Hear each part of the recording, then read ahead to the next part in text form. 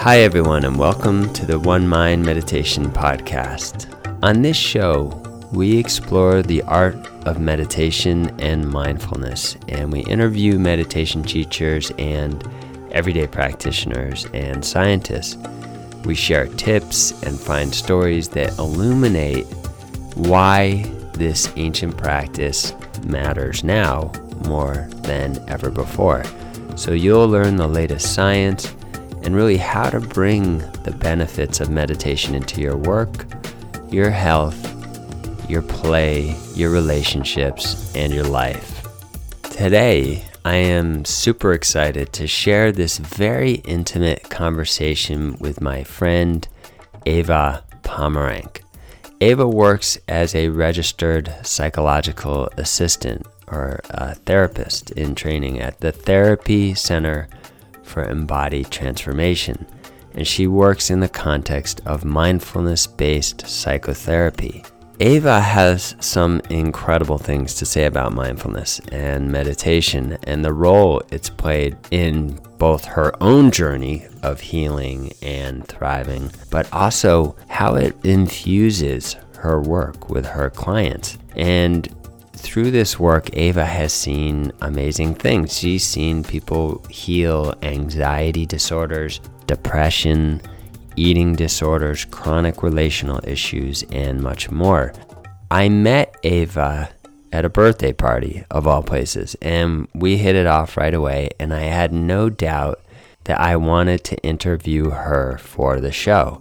I think you're going to learn a lot from today's episode. Eva really embodies mindful presence in a beautiful way, and she will help you understand more about why and how meditation is a practice and a process of learning, growth, and insight, and also how over time and through dedicated practice you develop compassion, love, humility, empathy, and greater self-awareness.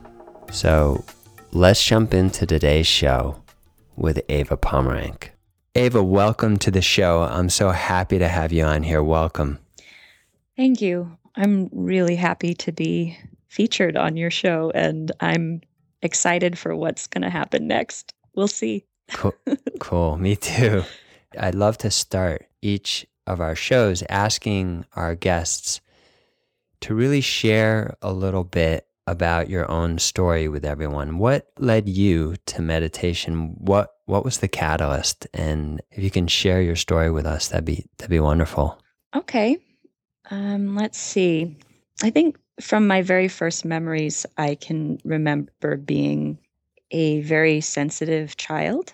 Sensitive in that I felt emotions very strongly and also felt myself so strongly impacted by my environment and by other people. I grew up in Hawaii, and I have a twin sister.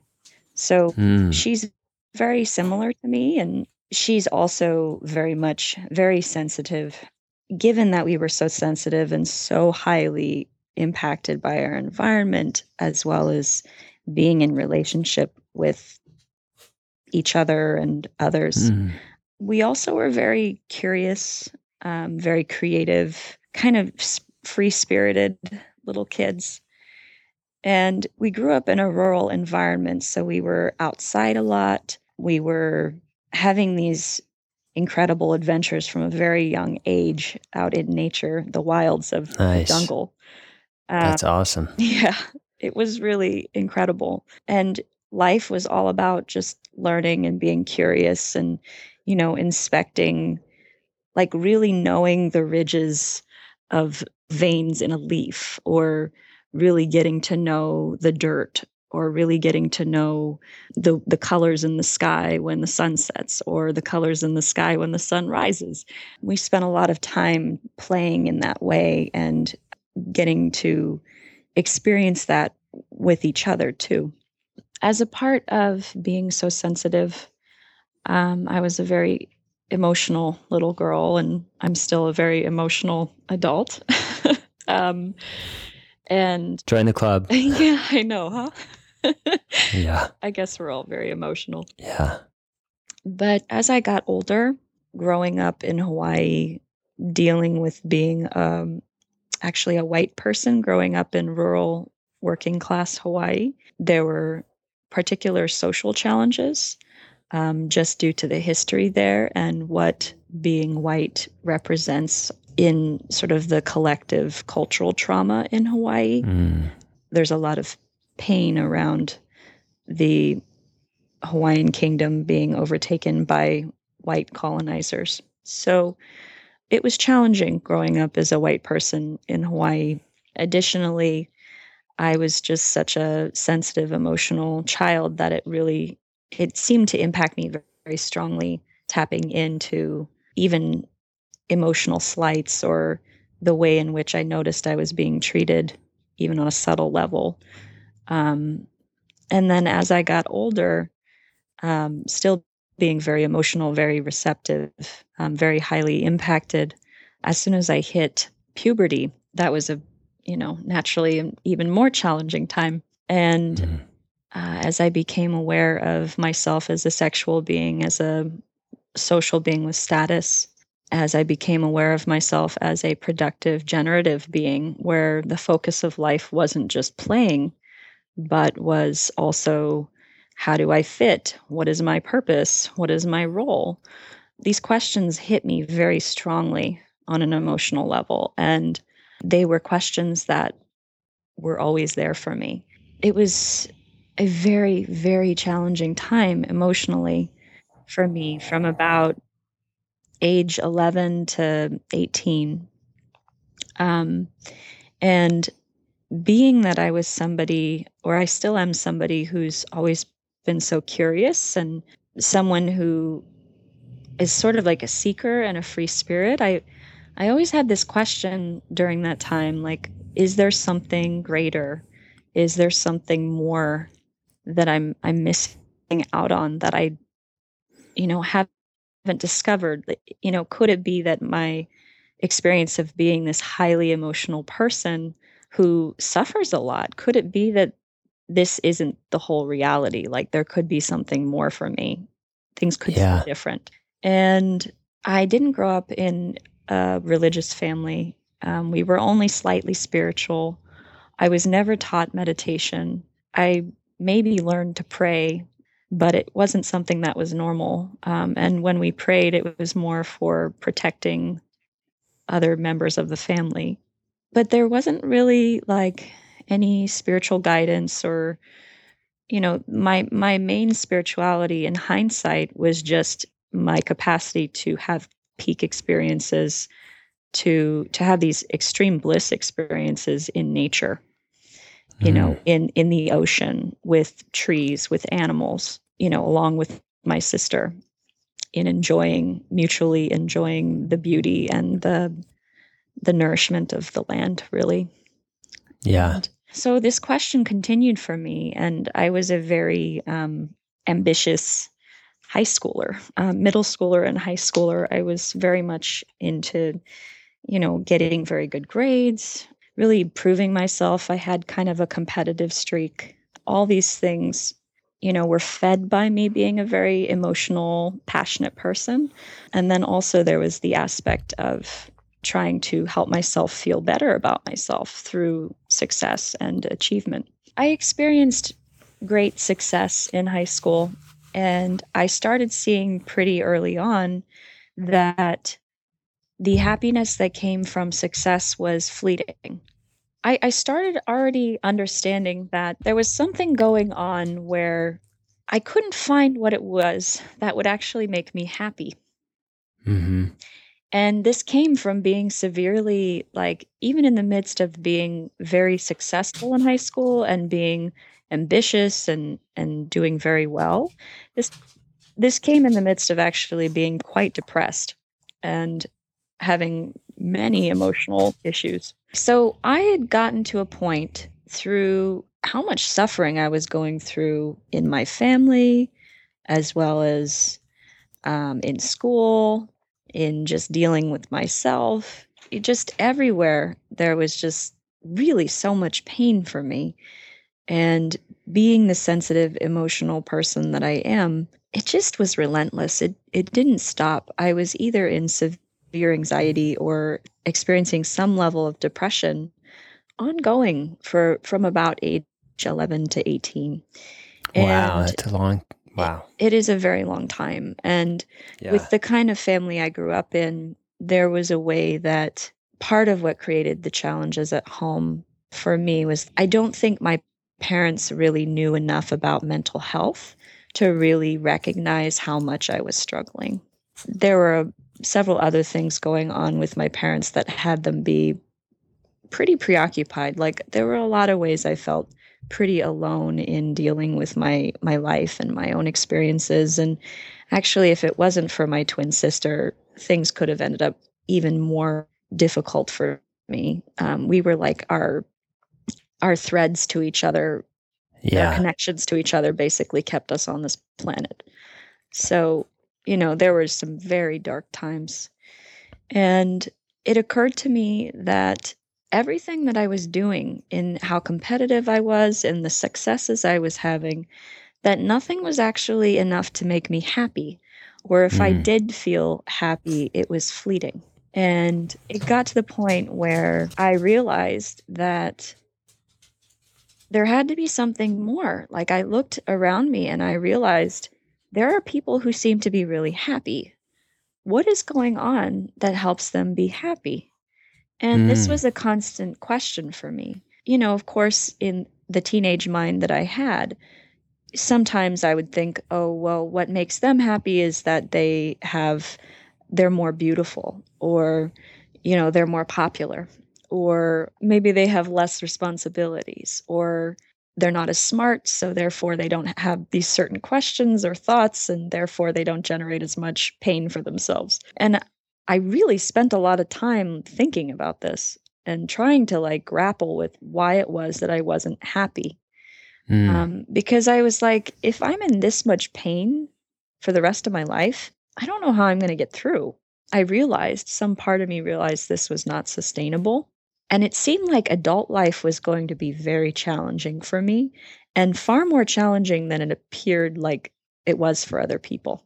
I'd gotten to a point around like age 12 or 13. I realized that I had a gift for being able to really deeply listen to other people and to start to understand other people's emotional worlds much more than my peers could. And I think it's partly due to the fact that I am such an emotional person and I've been through hell in a lot of ways.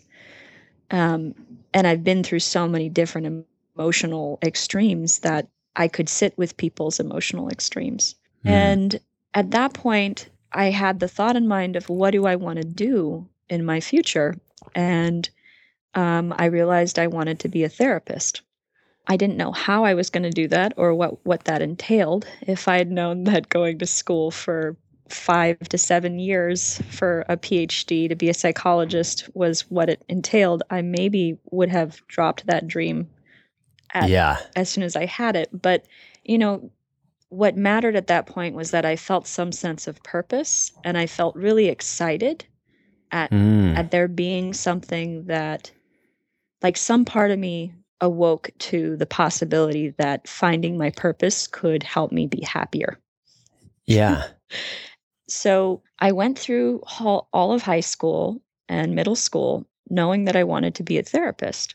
Because of how ambitious I was, I figured what the right thing I should do is go to a school that's well known for being prestigious, or a school that would challenge me, where I had more academic rigor in mind because that elevated my own status, my own sense of Mm. worth. And Mm-hmm. a guidance counselor at school, and she said, how about you get a day pass with your sister to go to a college fair? I was walking around in the fair, and from across the room, I had this intense experience of, literally in my vision, the room getting darker, and across the room, one booth for a school being like lit up. And when I say literally in my vision, like, it was, I don't think this was actually happening in for everybody else in the room. Yeah. And something was happening, though, where to this day, I don't know how to explain this experience, but I walked across the room because I was so drawn to this booth, and it turns out it was Naropa University. And Mm. Naropa University is a Buddhist school, or it's a school where the education is inspired by Buddhism and inspired by a lineage of Buddhism that is pretty radical, but I was so drawn to it. And what's amazing is I went right up to the booth and shook the person's hand. And I don't even remember what the person's face looked like that was sitting in the booth. But I remember when I shook her hand, immediately I was like, oh my gosh, I have never known anything more than this. Like, this is the school that I need to go to. And I Wow. didn't know anything about what they taught there. I didn't know they were a Buddhist school. I really didn't know anything other than how to spell the name of the school, which I couldn't pronounce. Yeah. And this was a great departure for me from how I normally had been functioning in the past, 7 years, where I'd really depended on being very ambitious, very rational, very intellectual as a way to like help me manage also how much emotional pain I was in and how much I was suffering. So it was a big thing for me to have such a strong intuitive experience that I couldn't deny it. And I let it be there, and I let it confirm for me a huge decision I was making in my future. So I got the application. I went home. I told my mom, I'm not going to Berkeley. I'm going to Naropa. Naturally, she freaked out and Yeah. was very concerned. But I knew so strongly for the first time in my life that something felt right. So I filled out the application. I got into Naropa. I was very happy. Then I get to Boulder, and That's Boulder, Colorado, yes, for to those Boulder. of you who may not. Yeah. Exactly. So Boulder, Colorado. So this was many months. Like, I think it was probably about 8 months, between finding the booth for Naropa and then ending up at Naropa in Boulder, Colorado, before it finally dawned on me what I'd done. Yeah. And I got there and I was like, oh, uh-oh, what did I do? Wow. Oh my gosh, what did I do? What did I do? And I went into a full-on crisis. I was like, "Oh my gosh, I'm at a Buddhist school. This is not like a traditionally academically rigorous program." Like, it did have some academic rigor, but it's not notable for that. Like, that is not what Naropa is known for. I got there and I was around all these people that were very new to me, and the first time I was living outside of Hawaii, and it was a huge crisis for me. Um, and then, I just one of the first classes I had was Buddhist psychology, and because I entered their contemplative psychology program, that is where I started to learn some of the fundamentals of meditation. Mm. And because I was going through such an identity crisis, a crisis in like every regard, and people were sharing this new thing with me called meditation that supposedly helped you deal with your suffering and be happier, I was like, oh, wow, okay, well, I guess this is my time to try it. Give And me some of that. yeah, give me some of that. Yeah, so that's when I started trying out meditation. Wow. So that's amazing. I mean, so you started meditation there in the context of the Buddhist psychology program.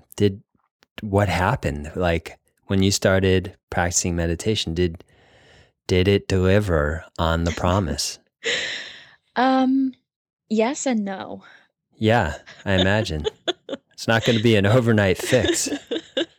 No, yeah. I guess with what I've found in my practice is that in looking back, when I first started, there was a way it felt very confusing. It felt disorienting. I guess that's sort of some Mm. confusion. Um, Yeah. there are ways I would be practicing self-aggression. Like I would sit there and I would say, oh, you're not doing it right. Or, if only I could focus more, just be more focused. And I would practice holding the practice so tightly.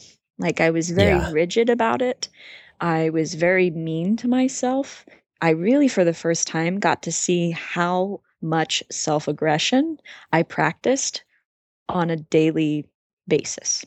Mm. And it was horrifying to be faced with that initially. And did you recognize it as such when you were sitting, or did it must have taken some time to begin to recognize that's what was happening? Oh, yeah. I didn't recognize that's exactly what was happening initially. But what helped is I was in classes that did talk about self-aggression. And Mm-hmm. because of that, I was able to notice the more obvious forms of self-aggression. Like, obviously, if I'm calling myself stupid, that was an easy one to catch. I, yeah, exactly.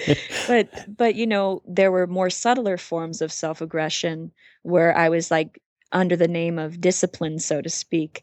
I was actually forcing myself to meditate and sort of being so rigid with myself about how to practice, and my emotional well-being was very dependent on whether I did it correctly. And that is a place where I didn't recognize initially that that was self-aggression. So Yeah. I was like, God, I think so much. This is so bad that I think so much. I need to just stop thinking, stop thinking, stop thinking. I couldn't see how, that that's actually a part of the practice, to be aware of that and to trail off and then come back. Um, Yeah. I couldn't see that that was actually allowed, there's no wrong way, so to speak. But having Yeah. that rigid view that there is a wrong way was the self aggression that I'm talking about. That was more insidious or more subtle. Yes. I think it's great. You talk about it in a way that's, I think, going to be really helpful for everyone. Number one, by naming it self-aggression. And I think in the way that you described it, probably a lot of people are going to recognize that action in themselves, because it is something that I hear a lot from practitioners on the website. It's just a very common challenge for people to, in a certain way, let go of. As I heard you describe it, I would say almost like it's very natural to bring that achievement orientation to meditation. Oh, definitely.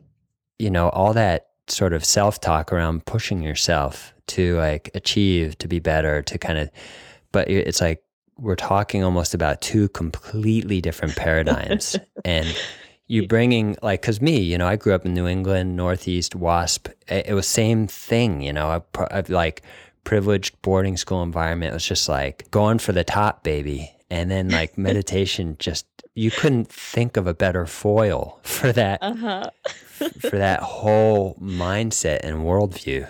Uh-huh. Exactly. But I particularly like, though, how you just talk about it as self-aggression, because I just think it's helpful, and it makes the effect and the consequence very explicit. I think that's what I like about you using that term. Oh, I'm glad. Yeah, I think it will be helpful for people to hear it in that context. Wonderful. I'm glad it came out like that. Yeah. So you I started to guess see this. Yeah. I'm sorry to interrupt. I Go guess for I it. could answer how I did feel that it was helpful. Like Yeah. what kept me going back. Great. When I started meditating, even in the midst of all of this self-aggression, there was a way that it boosted my self-esteem to know that I was doing something, and doing something, like, at times I could do it well. Yeah. And there were also all these reading materials I was getting as a part of my school that were talking about the benefits that people get from meditation. And I think initially, in the way that I was meditating, there'd be points I would put myself into a trance. I would sort of will myself into a happier, more blissed out state. And what I've come to see in the progression of my practice is that there's even benefit to doing that in the beginning. There was real benefit for me making myself have an experience that confirmed that I could be happier with meditation, even if that still was a manifestation of ego or an expression of ego. Right. And I want to hear what you have to say, but when you say, it might be helpful to define for people when you say that that is a manifestation of ego, yeah. why exactly you're saying that. Okay. So I was going into this practice with a very distinct agenda of getting away from my pain. Like, I didn't want to experience pain anymore. And I Yeah. still didn't understand, like, my intellectual understanding of the difference between pain and suffering was so new. And, I couldn't see, I didn't have the direct experience yet of knowing that my resistance to pain, my avoidance of pain, my lack of acceptance and sort of open orientation toward being with my pain was actually something that created suffering for me. Yes. And at that time, I just wanted to get away from the pain and feel happy. And I wanted to know that I was meditating correctly and that I was doing it well, because I also felt like that would make me feel better about myself. So, how this really relates to ego is that there was a way I made meaning out of the practice of meditation. There was the way it started serving the purpose of me escaping from having to be a normal human being who experiences pain. Yeah. And there was a way I was using the practice to serve some idea about myself and to serve me strengthening the illusion of what it was that would bring me happiness. Yeah. So ego for me has functioned as, in some sense, a good way to protect myself in certain Yeah. situations, but kind of ego goes into overdrive for me around self-protection, around protecting myself from things that my system perceives will cause me pain. So putting myself into a trance state or a dissociative state, or using self-evaluation, like if I had a sit where I felt like it was a sit where I was meditating is a sit where I felt like I did a good job, so to speak, like I did it correctly. Yeah. These things all helped me start, like, initially tune out from being most present with my experience, and helped me start to identify with something that could make me feel better. Got it. And meditation became kind of like a remedy for me at that point. Right. Even though in hindsight, that wasn't the end point for me. Like, it was just a part of the journey of, like, Got it. needing something that got me hooked into meditation, but actually created a new issue to work with or undo, like a new trapping, so to speak. What you're describing is such an interesting part of the journey, because I can relate to it directly from my own experience, but also it's like there's different ways I hear, for example, it's almost like your psychological ego and your spiritual ego, and I'm using those terms loosely, but it's almost like the part of us that needs like our structural kind of self-sense to be just healthy and whole. In a certain way, those experiences are good. They reify that ego, and that's, from a certain point of view, not unhealthy. And yet, from the larger point of view, I think the ego in maybe the spiritual or Buddhist terms that I think you were describing, obviously, the more we're reifying that self-sense or creating new narratives around the self, at some time or another, those are also going to become further obstacles Uh-huh. ultimately to freedom or deeper self-understanding. Is that a kind of an accurate, or at least resonate? That's kind of what I heard you saying a little bit. Yeah. Does Yeah. that make sense? Yeah, exactly. It became really beneficial to my psychological well-being, my psychological growth, as well as my spiritual growth, even Yeah. though, it was only a temporary place for me to spend time in before getting even deeper into practice where I could then start to realize, okay, here are the ways that I'm using meditation to avoid dealing with my human experience. There are ways I'm using it to avoid dealing with the emotions, the depth of emotion that I experience. Here are the ways that I've used it to sort of form a greater sense of identity, which has thus caused greater isolation or has separated me further from people. Yeah. Because at that time, I started feeling like I was a lot better than others because I was practicing meditation, and the people who I felt I was better than were not. And over time, I was able to realize, like, oh, there's an added part to this practice that I'm learning is compassion, empathy, is actually humility. And from the practice itself, I started to deconstruct my sense of feeling superior, which was a way I was protecting myself again from feelings of pain and despair and unworthiness. Yes. So yeah, I mean, the psychological ego as well as the spiritual ego, I think, came together and sort of melded together in a way in the beginning of the practice that had me continue to be curious about my experience. And I struggled in new ways where I then generated suffering for myself because I was spiritually narcissistic.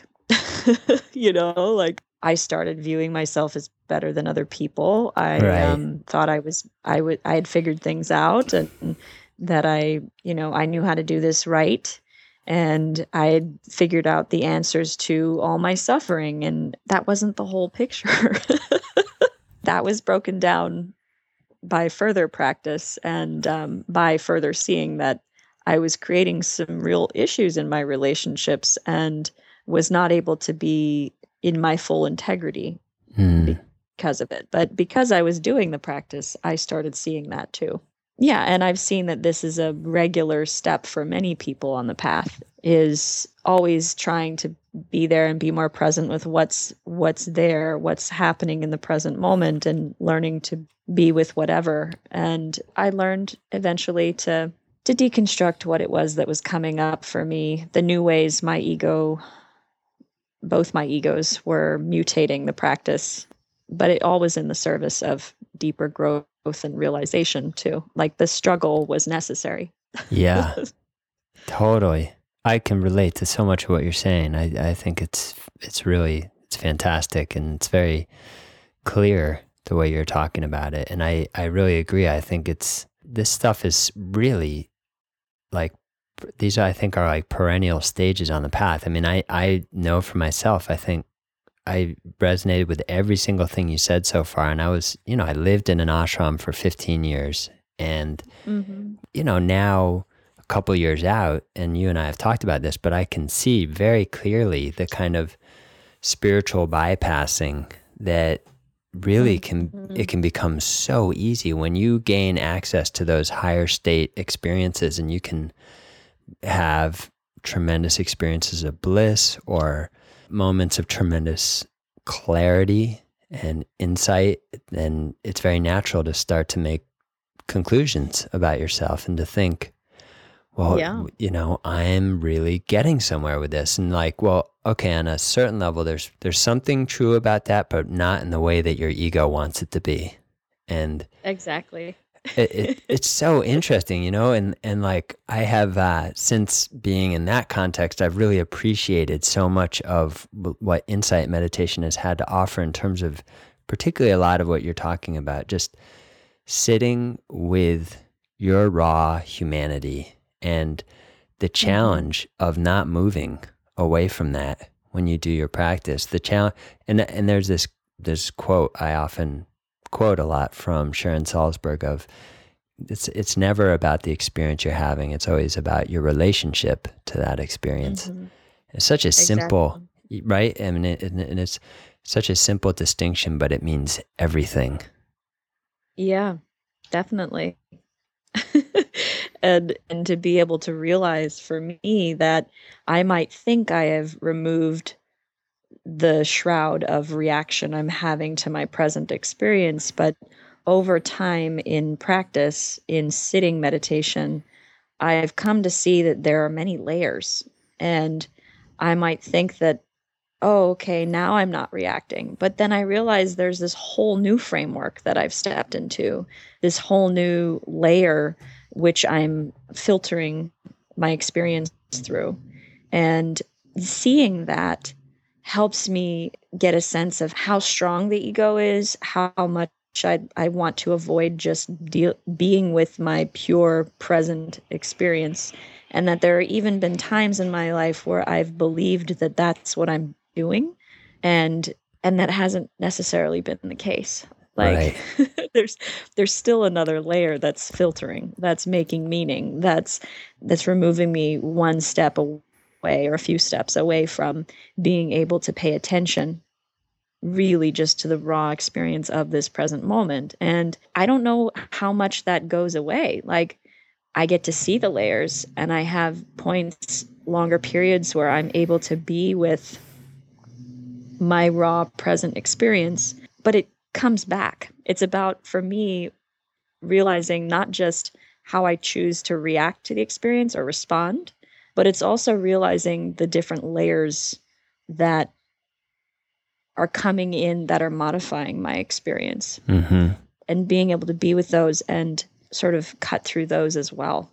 Well said. I think, and I think that question you asked, whether or not those kind of layers or filters ever really just stop accruing in your experience. I mean, that's a great question. I just because we're always growing and changing, I have to think that that's why practice is so important, because it's natural for that to happen. And Exactly. you have people like the Dalai Lama. He hasn't stopped practicing.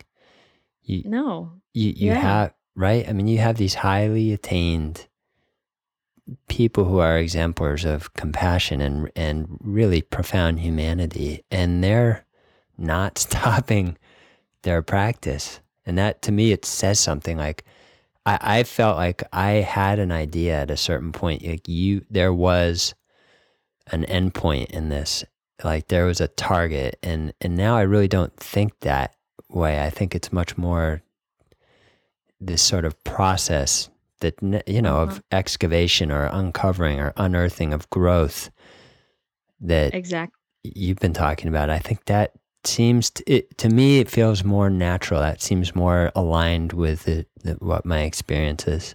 Yeah. I mean, if there's one thing I wish somebody had told me, which I probably wouldn't have listened to, but in hindsight, if somebody had told me this really great advice about what I would experience on this path, I feel like I would have, again, I probably wouldn't listen, but perhaps it would have gotten through if Yeah. somebody had sat me down and said, like, hey, this is a process. There are so many layers here.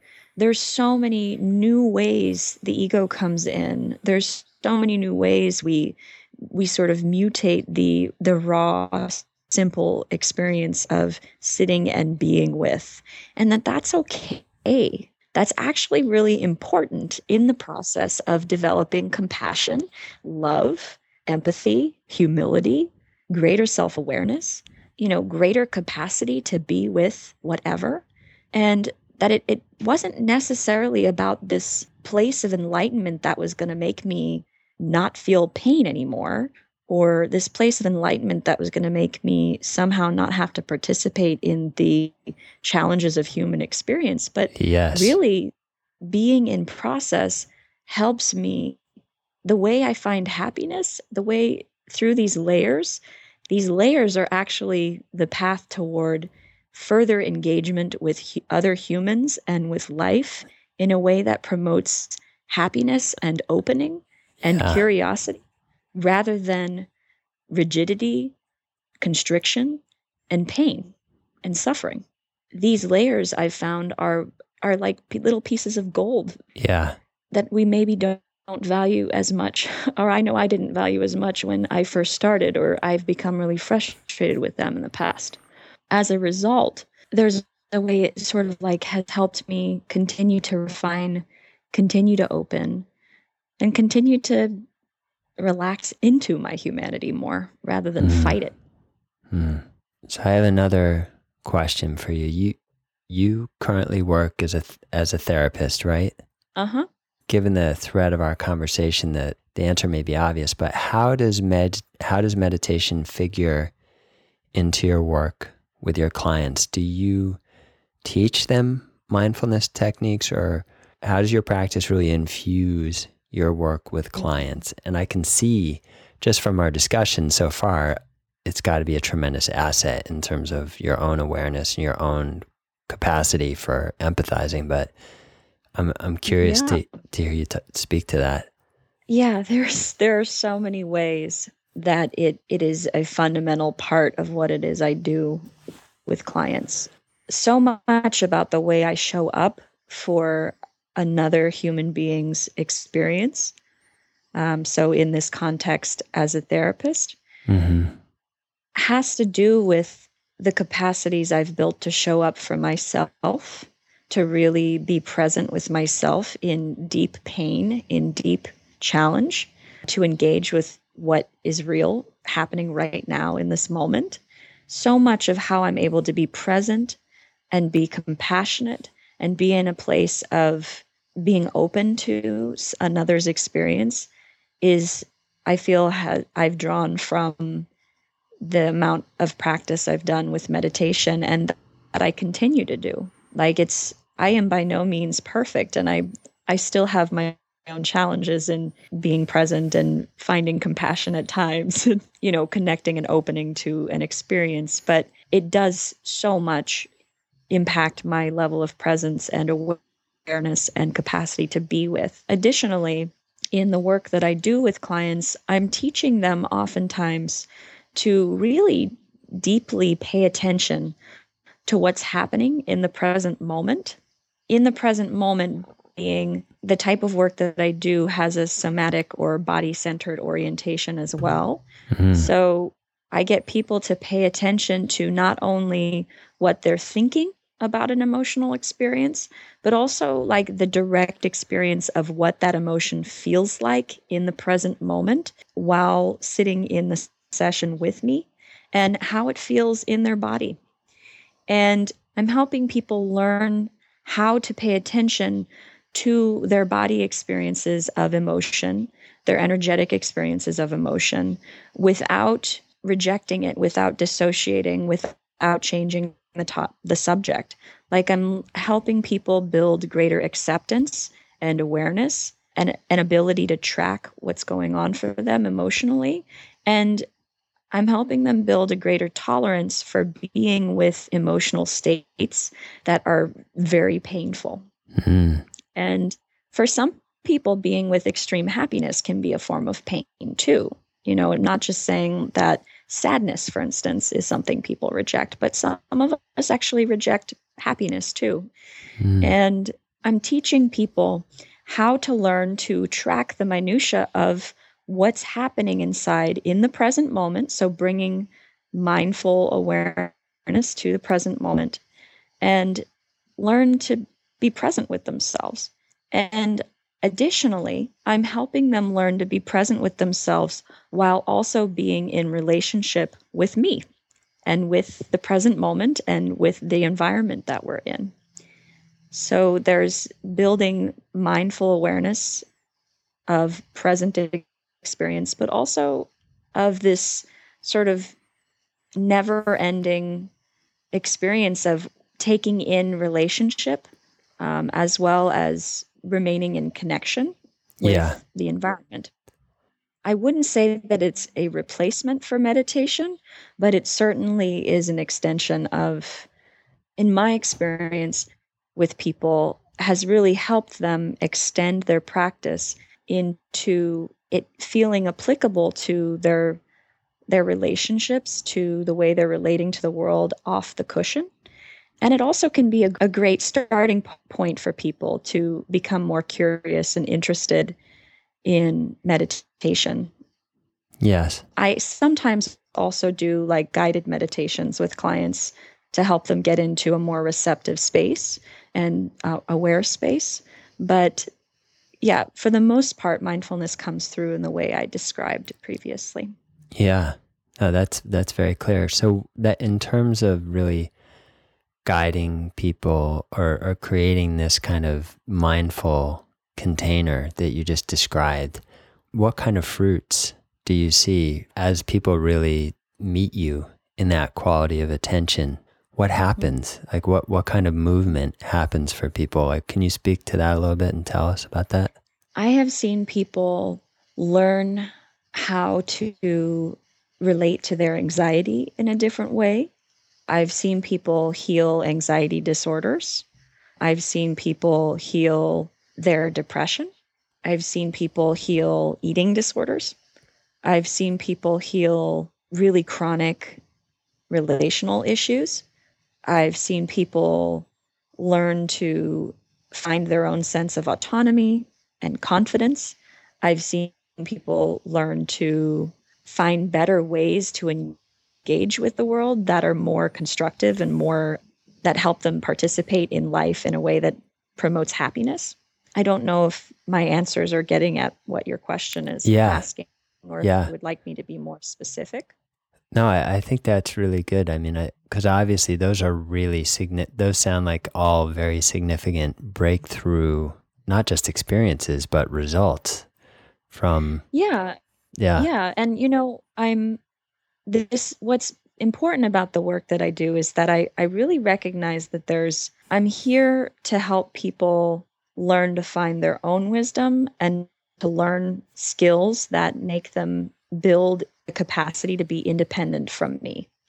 So I come to this work with the thought in mind that I'm not trying to do something to make results happen, but I more come to a space. This is also related to the mindfulness. I come to this space really arriving for whatever happens in the present moment, Mm-hmm. and with a sense of trust that through engaging in process, engaging in the present moment mindfully, that people find their own innate capacity to heal. And from there, they get the results that end up being the best for them. Yeah. I could hear that even the way that you were describing it. I have seen people heal depression. I have seen people heal anxiety. I picked that up right away in the way that you are articulating it. This is really about people independently finding their own source of healing. Exactly. Exactly.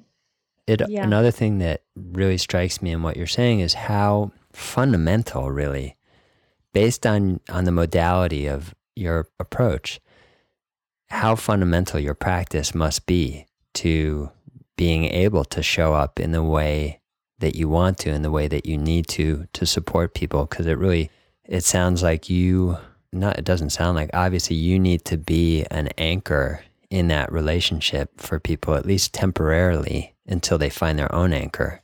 And I imagine your practice must play a huge role in that. Yeah, it does. Definitely. So can you say a little bit, well, so there are a couple of things. We're going to start to move towards a conclusion here in the interview, but can you say a little bit, well, I have a lot of questions here. We're not going to get to them all. Where's your practice now? What is the focus of your own meditation practice right now? That's kind of one question I had. And if you could speak to that a little bit. I, right now, in my practice, am really focused on bringing my practice with me throughout the day.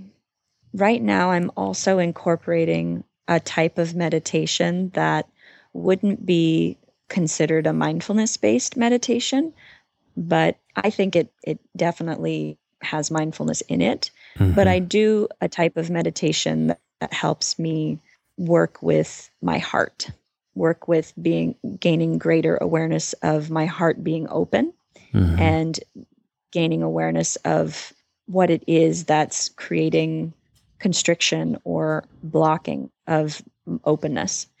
And that's a really good signal for me throughout the day of when I need to breathe, when I need to slow down, and when I need to ground and work to open. So a big part of my process is entering into a space where I'm able to bring mindfulness as just a natural part of what it is I'm doing throughout the day. And sometimes that means that I sit for an hour and a half or 2 hours in the morning. Sometimes, some days I don't actually end up sitting. And this feels important because I want to normalize for people listening in that, I get that our schedules can be very busy. It can be very challenging to make time for practice. There are days when I still get resistant to sitting on the cushion. And at the same time, that doesn't mean the practice is not happening for me. There's always an opportunity to practice, even as a part of walking around outside, just being more mindful of what's going on, letting myself take in and be receptive of what's there, and noticing both externally and internally what's going on. So yeah, right now with my practice, there's a way I'm holding it where I'm not as rigid with myself. And I feel like I'm in a space where I'm able to be more self-compassionate. Yes. And I'm able to really settle into a place of recognizing that this is a process and that I have time. I'm not, excitedly working toward the goal of enlightenment, which will make me not suffer anymore. Like, I still experience pain in my daily life. I still experience bits of anxiety. I still experience the challenges that we all go through around dealing with being an adult in this culture and this time. And at the same time, there's a way that it's become apparent that my practice is something that extends throughout the day. And it really is just a matter of the level of focus and quietness that I can get to, which has increased over time. Like, I realize I'm able to settle into a meditative space much easier as I've put in more time sitting on the cushion. And I'm seeing the fruits of that right now. And I will probably continue to as I go in and out of periods where I'm sitting more regularly or I'm sitting for longer periods. Nice. All right. 2 final questions. This one's it's going to be a little out of the flow. What are some books or movies that have inspired you lately or moved you? So there's a book that is pretty popular. I think it's pretty well known in pop culture. There's a book called The Untethered Soul. And I think Oprah maybe recommended it. My own therapist actually recommended it to me, I think when it first came out, which was, I think, a couple years ago. I think the author is Michael Singer. This book is amazing. It always has something new for me. I've read it through twice, and then I go back to it at different times just for random parts of it. And he really seems to bring together all different types of meditations and yogic philosophy, and brings together the perception of like the way in which we understand consciousness through these frameworks, and the way we understand how to practice with what is, how to be mindful. This book I've found for the people I've recommended it to, and I sometimes recommend it to clients as well, I found that it speaks to people who are very early in their practice, or, people who might be considered advanced. And granted, I don't consider myself advanced in the practice, but I mean, it speaks to me so much. I still get so much out of it. That's really helped me. I guess that's where I want to leave it. Yeah. That's great. Everyone, I will link to that book, The Untethered Soul, in the show notes, so you can check that out afterwards. And then can you share some parting words of wisdom or some advice for anyone listening who's new or an aspiring meditator who's just starting out? I would say that chances are you've come to meditation because you've gone through a lot of pain. You've gone through a lot of suffering in whatever way. And I just want to give you some encouragement that there is a way to learn to relate to yourself that will eventually bring you greater happiness. It may not be the way you think initially. And I also want to say that if you are really struggling, meditation is a wonderful practice. And at the same time, there are multiple ways that you can begin to find greater happiness.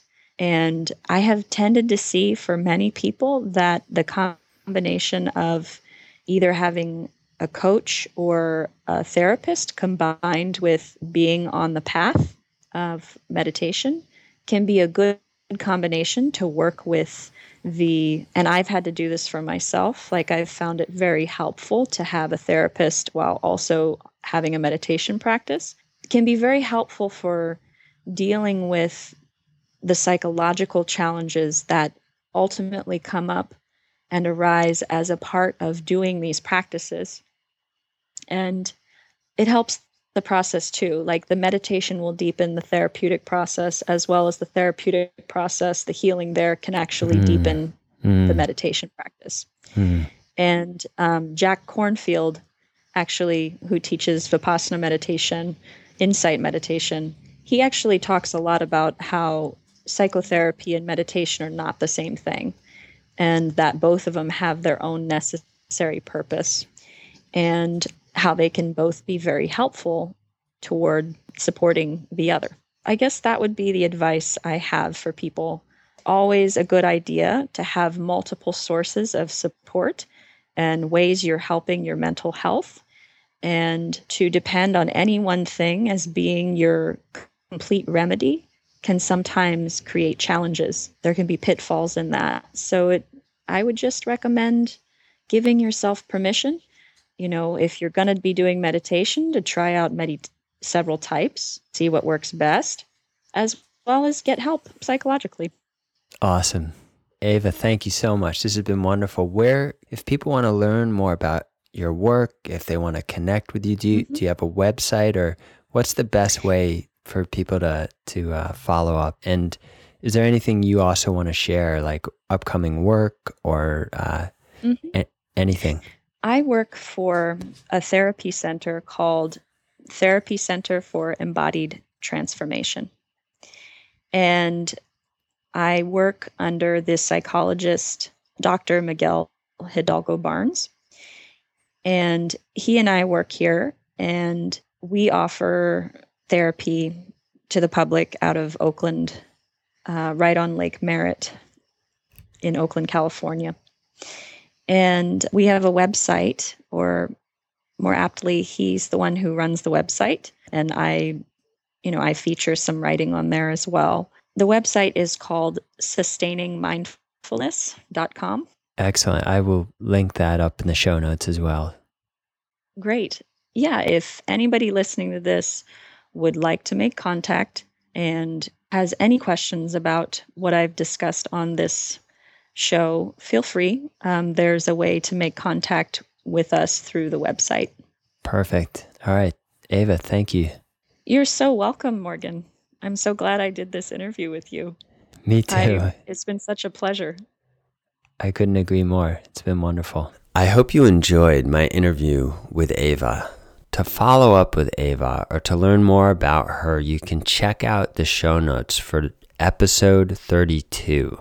Just go to aboutmeditation.com/podcast. Again, that's aboutmeditation.com/podcast, and look for episode 32. And if you enjoyed today's show, I'd love it if you could leave us a rating and a review over on iTunes. That is one really big way that you can help other meditators discover this show. It's huge. Just go to aboutmeditation.com/iTunes, and you can let us know what you like and what you don't like, or how we could improve, or what kind of shows you'd like to see in the future, what topics you'd like to see us feature. I read all your comments and I appreciate every one of them. Also, you can pick up some goodies at our website. As part of our Meditation for Life series, you can grab 2 20-minute guided meditations and also a 3-part meditation seminar. Really great stuff, which I think you'll love. Just head on over to aboutmeditation.com and you will find it there. And today, let's end with a quote from the Tibetan master, Mingyur Rinpoche, who says, "If you remember that awareness of whatever occurs is meditation, then meditation becomes much easier than you think."